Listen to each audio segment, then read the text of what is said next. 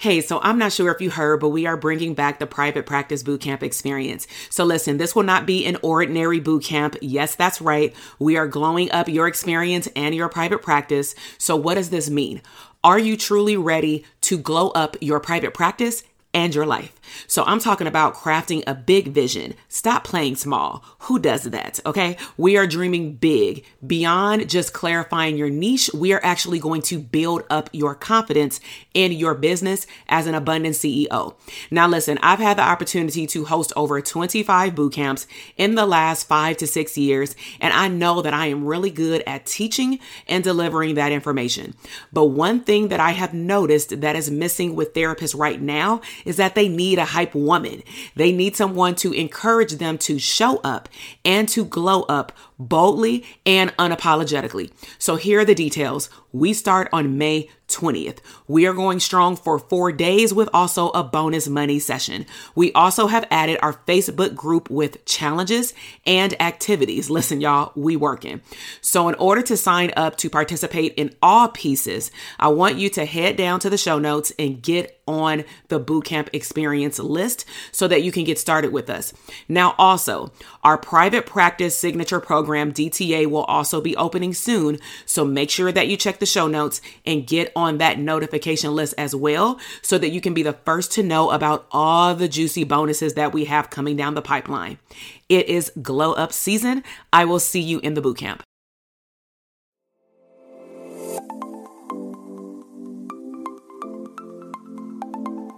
You're listening to Dr. Takesha Jackson Rudd, also known as Dr. TK, the CEO of the Branding for Abundance brand.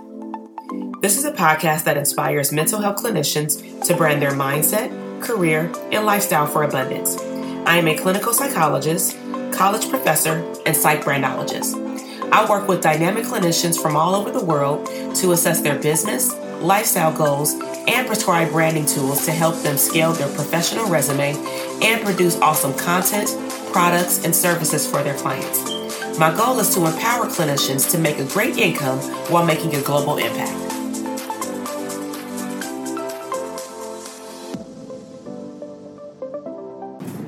Hi, welcome back. This is Dr. TK, clinical psychologist and your psych brandologist. So in today's episode, we will be discussing the revolving door of our juvenile justice system. So just to give you a little bit of background as to why I chose to do this topic today, I actually just returned back home from an awesome week for a business trip and also a personal family trip. And so the beginning of the trip, Taraji P. Henson actually has a foundation named after her father. And the goal is to provide awareness specifically to the Black community about the benefits of mental health services and that it's okay to get help. And so I was actually invited amongst multiple clinicians, community activists, judges, and attorneys to discuss the criminal justice system and its impact with mental health. And so I came from the perspective of the juvenile justice system while also providing some insight into what mental health services looks like actually in the correctional facilities within Southern California. And so how I'd like to introduce this topic today is to utilize what I call the clinical loop.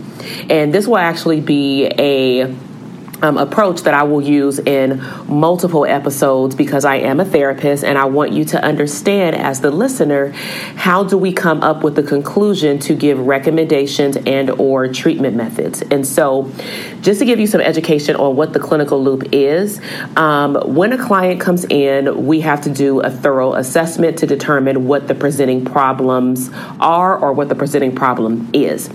From the information we gather from the assessments, then we go into diagnoses, which could be adjustment disorder, depression, anxiety, and so forth. From that diagnosis, we then make the treatment goal collaboratively with the client or the patient, okay? From that goal, that tells us what we're supposed to do in the treatment, aka therapy. After, of course, a therapy session, we then have to write a progress note reflecting what we just did with the client. And then from there, we either give them a homework assignment, we give them some type of follow-up activity or tool, and we also give clinical recommendations of what we would suggest that they work on until their next session.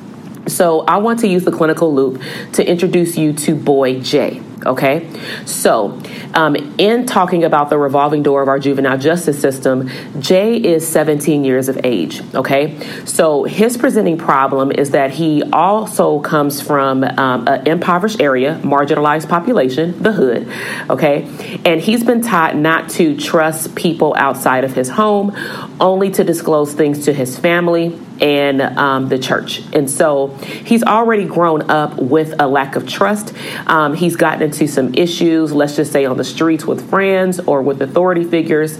So let's just say over time, he's also developed a lack of trust with individuals who say that they care, but then it turns out that they don't. Okay, so he's also been exposed to community violence, which also leads to possible trauma. Okay, so the assessment is that Boy Jay comes in with the lack of trust and trauma. Okay, a possible diagnosis after seeing him is that he may have PTSD. And I say may have only because I'm not going to do a full-blown case study, but let's just say he has symptomology of post-traumatic stress disorder or some form of trauma. Okay, so the goal with Boy Jay would be ideally to build a rapport with him so that he can open up to us about what he's battling internally. So therefore, we can provide him with strategies and a form of treatment to help him get better. So the treatment will be to address the problems of the system that he's in that has caused him not to be able to trust people. And as far as the progress notes or recommendations, it would be based off of the identified problems and what Boy Jay wants to work on. We're then going to document how things are supposed to change and put it up to the chain of command, whether it be in his community, whether it be with talking with his caregivers or his parents, so that we can ensure that what we're working on with Boy Jay actually is implemented once he leaves the office. So now that you have a perspective of Boy Jay and the idea of how treatment is supposed to happen, okay, now I'm going to introduce you to a demonstration that I did at the Henson Foundation over this past weekend in D.C. So the question that the attorney moderator asked me was, what does the mental health system look like for inmates and how are they impacted? So I asked permission to do a demonstration in which I had individuals in the audience stand up because they are going to be the representation of the person that this Boy Jay meets when he's incarcerated, okay? So imagine that he got into some trouble, he hasn't been convicted of a crime, but he's sent to what we call the holding tank, aka juvenile hall. So Boy Jay meets the first person. And I'm not going to say numbers because what I really like you to do in this episode is pull out a sheet of paper and a pen, so pause it if you need to. But I want you to tally up how many people does Boy Jay meet at the end of his entire time in the juvenile justice system this time, okay? Because just a sidebar, a quick fact, the recidivism rate, at least in Los Angeles County, is ridiculous. 7 out of 10 kids, specifically boys, come back to the juvenile justice system in less than 30 days, okay? And so that's 70% that return back to the juvenile justice system, whether it's the juvenile hall, which is the holding tank before they're convicted of a crime. Then they have camp, in which they're convicted and they go serve a sentence of 6, 9, or 12 months, if not more. And then they go home to the community, in which they're then released on probation. Okay, so meet Boy Jay. He comes into your facility as a mental health clinician, and you are in what's called the assessment center. So the first clinician does the assessment, they gather the symptomology, and Boy Jay gives them whatever information they need. So then the assessment therapist then tells Boy John or Boy Jay, I'm not your therapist, I'm just doing the assessment, but now that you've been cleared from the medical unit and from mental health, now you can go to your regular unit and meet your primary therapist. So then we transfer Boy Jay, probation does, into his regular unit. So in his regular unit in juvenile hall, he meets with his therapist once a week, ideally, because the therapist has a lot of things on their plate as well, which we'll get to. And he may do a 15-minute session. He may do a full-blown 45-minute session, but a lot of it depends on how populated or overpopulated or saturated the juvenile hall is and how crowded the specific unit that he's in for this therapist to be able to see him for a full session. So as Boy Jay starts to meet with that therapist, he's then told that he needs to participate in an anger management group because of the things that he's done to even get in jail in the first place. So then he meets with that next person. So make sure you're keeping tallies. We're on the third person, okay? He meets with that person in a group setting once a week while he's in juvenile hall to work on anger control and identifying triggers for anger. We also found out in the intake session that Boy J is a teenage father. So once a week, a program comes out on Saturdays, and they provide, basic psychoeducation about how to, communicate to your partner, communicate to your child, basic parenting skills, right? So he meets with that person as well. Okay. And then Boy John actually was caught smoking marijuana while he was arrested. And so he also has to undergo substance abuse treatment. And so he meets with that group as well one day during the week with a group of other kids at juvenile hall while he's in juvenile hall. Okay. So now Boy J goes to court, and he is convicted of a crime, and he is told that he now has to be sentenced to a camp for 9 months. Okay. So when he returns back from court, he then has to meet with another therapist, because the primary therapist that he was meeting with weekly, he or she is not there that day. It's their off day. So he then meets with this new therapist in the facility that's considered on call. Okay. And the purpose of Boy J seeing this on-call therapist is to get transferred into the camp assessment center, because every time a child leaves the facility and goes to a new facility, we have to determine if they're stable enough to be transported. Because as you could imagine, being incarcerated, being told you have to go to camp could bring up a lot of negative emotions, and any individual would sometimes appear as though they're unstable. Okay. So he meets with this person to do his camp assessment, risk assessment to make sure that he's okay. So everything is okay. So then Boy J is transported that next morning at 6 a.m. by probation to the camp assessment unit. In the camp assessment unit, he meets the next clinician. The next clinician tells him, I'm not your primary therapist. My goal is to determine with probation what facility you're going to go to. So I'm going to do an intake. So they do another intake while going over the previous information that the assessment therapist in the juvenile hall gave them. So they're going to review it with Boy J and then make sure nothing has changed, add on what has changed as far as his symptomology, and then they'll clear him to get in a bed in a unit in the assessment center until he's cleared to go to camp. So then he goes to his assessment camp center therapist, and he stays there for about 3 days, but now he's cleared to go to camp because they found a bed at the camp that he has been assigned to. Okay, so then he gets transported to camp. Again, he meets with a therapist that is not his primary therapist, but they're the introductory assessment therapist at the camp now that he's going to be at for the next 9 months. And he has to then open up to another person to talk about, why he's in jail, what does he want to work on while he's there for 9 months, can we call his parents, things like that. So that person gets acclimated to the camp unit, and then he gets assigned to his primary therapist at camp, in which he will see him or her for 9 months straight for actual full sessions, because camps are more like prisons where they're supposed to be more rehabilitative, because we have the kids for a longer period of time. Okay, so as he meets with this primary therapist now in the camp, again, we have to follow up with the court order. So Boy J still has to meet with the father group on Saturdays. He still has to do the substance abuse counseling, which is once a week for a few weeks in the camp in a group setting, once a week. He also has to go now to an anger management group that can range from 1 to 3 days, in which he meets with a therapist and a probation officer to address the issues. Okay, so now it's time, it's maybe the 7th day while Boy J is at camp, and he has to attend what's called an MDT meeting, a multidisciplinary team meeting. So his therapist in the camp only works 4 days, 10-hour shifts. So another therapist has to step in while they've already consulted with the primary therapist, if you follow. They have to step in for that therapist to talk about what goals they have set forth in therapy, the main therapist and John, to work on during his 9 months. So that therapist steps in, they go to the meeting with John, caregiver, the school, and the nurses, and if he's on medication, a psychiatrist, to ensure that his 9-month camp stay is as best rehabilitative as possible.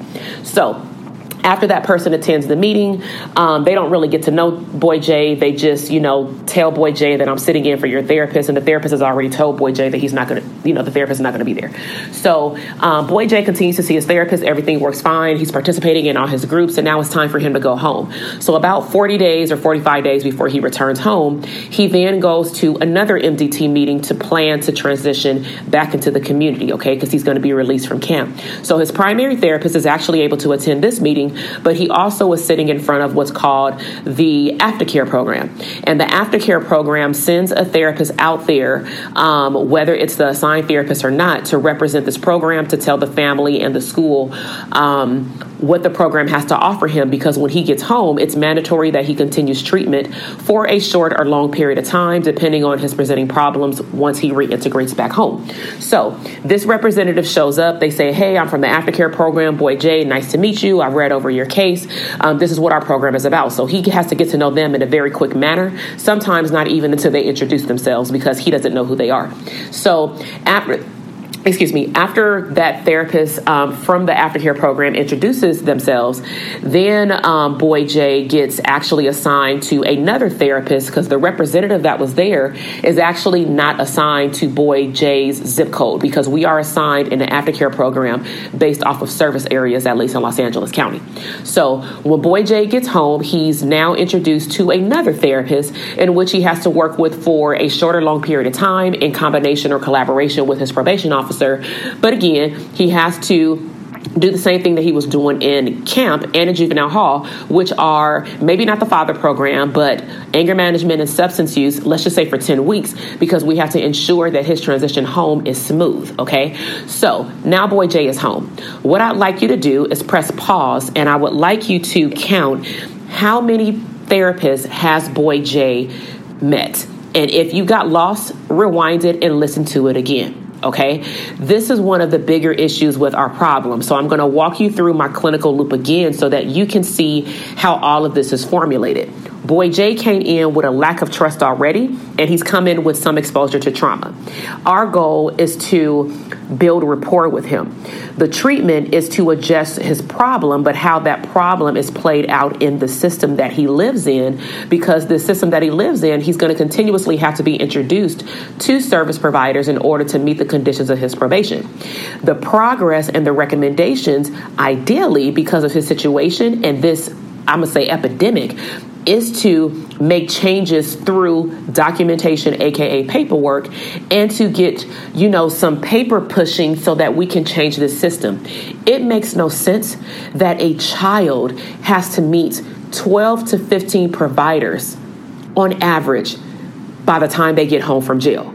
We are saying that because of the crime that they've been convicted of, they are supposed to go to camp, get rehabilitated, but I don't see how we're going to rehabilitate them if the therapists are burnt out, if they're doing drive-by therapy when these kids are in juvenile hall, if the therapist does care, because I know for sure I care, and I expressed how much I care to these kids because I figured out a way, which will be in a whole nother podcast episode, but I figured out a way to build rapport with these kids quickly and to be able to assess the problem and to be able to pretty much triage, which is prioritize my caseload, whether I was on call in the juvenile hall, whether I was the primary therapist in the camp or the juvenile hall, because I've worked at all levels in the halls, the camp, and aftercare, which is why I know how all of the programs work. Okay. But I figured out a way to get all the needs met with the kids, and I simply communicated to the kids on days that I could not see them, but I made for sure that they could make up their session, and they would at least, all my kids got a 30-minute session unless they had nothing to talk about. So we want to make changes. And that was the whole purpose of this demonstration, is that I wanted people in the audience to feel what it feels like for this boy or this girl to go through the system and then have the expectations placed up on them from the court system, the probation officer, the therapist, and their caregivers to act right when they come home and to trust people to get right. I don't see how that's possible when I can't even trust the person that I talk to because I don't know how long you're going to be around. And remember, I said lack of trust. We haven't dived into Boy J background. What if he came from a background in which he has deceased parents or incarcerated parents, or basically a parent or caregiver who is physically or emotionally unavailable or not present? That also leads to a lack of trust and a higher level of of trauma. Okay, so all we're doing technically when we pass these kids from person to person, even though we're quote unquote a therapist, all we're doing is re-traumatizing these kids, period. And as a therapist, I've learned how to recognize that in a very short period of time where I am very transparent. And it got to the point where I told kids, listen, I know you've met 5 different providers. I can see it on your chart, and I can see it in the LA County system because I can see how many stops they've had even in juvenile hall. Remember, the recidivism rate is 70%, 7 out of 10, which means that I saw a cycle of the same kids coming in and out of the system from 14 and 19 years of age during my 5-year stint of working in the correctional facilities. Okay, so I really hope that this has been very eye-opening for you. I know a lot of individuals have been DMing me on Instagram and asking me to show them the demonstration, but put words to it so that they can really hear it in a very clear manner. So I decided to do a podcast episode on it. So I really hope that you enjoyed this episode. We're giving you a clear understanding of how the system works. Now, granted, this is just my experience of what I've been exposed to in Los Angeles County. Our county, I know, is undergoing, our system is actually going going under a lot of changes to remove certain stipulations within the correctional facility systems, whether it be juvenile justice and camp, because they understand that mental health is a big deal. And if these facilities are supposed to be able to provide rehabilitative services to the individuals that are incarcerated with the goal that they will transition home in an adequate manner and to be stable, something in the system has to change. And so if you are an individual in which you would love to provide services in the correctional facilities, I would highly encourage you to make sure that you brush up on understanding trauma and complex trauma, understanding anxiety, depression versus and PTSD versus behavioral disorders, especially for minors, because I can actually do a podcast episode on that as well. But usually when these kids come in, they're red flagged as conduct disorder, oppositional defiant disorder, and they're not flagged as trauma, as depressed, as something else that's going on with their mood, because they're going through a lot of changes. And sometimes we don't have a chance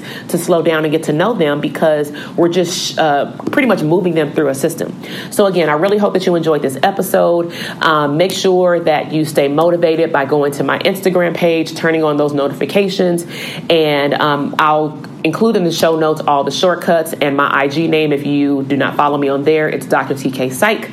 I also would love your feedback on if you've had this experience or your thoughts about Boy J and how do you think he feels? What would you do if you were Boy J? Please share with me your thoughts on the bottom of this podcast, and I will be sure to read them and interact with you. And if you want to hear more about topics like this, please be sure to let me know. You can always email me and my team at info@drtk.com, info@drtk.com, and we will get back to you with your feedback. And so I really hope that you enjoyed this podcast episode. Make sure that you check out Daily Motivation on Instagram, and I will see you on the next episode. Bye. Thank you so much for tuning in to today's podcast episode. Remember, you've heard a lot of phenomenal information, so be sure to share this information with other clinicians. Be sure to leave a comment to let me know your takeaways. If you are not following me on Instagram, you can check me out at Dr. TK Psych, and you can also check out upcoming events on my website at drtk.com. Again, thank you for tuning in today. I definitely appreciate you, and I will see you on the next episode.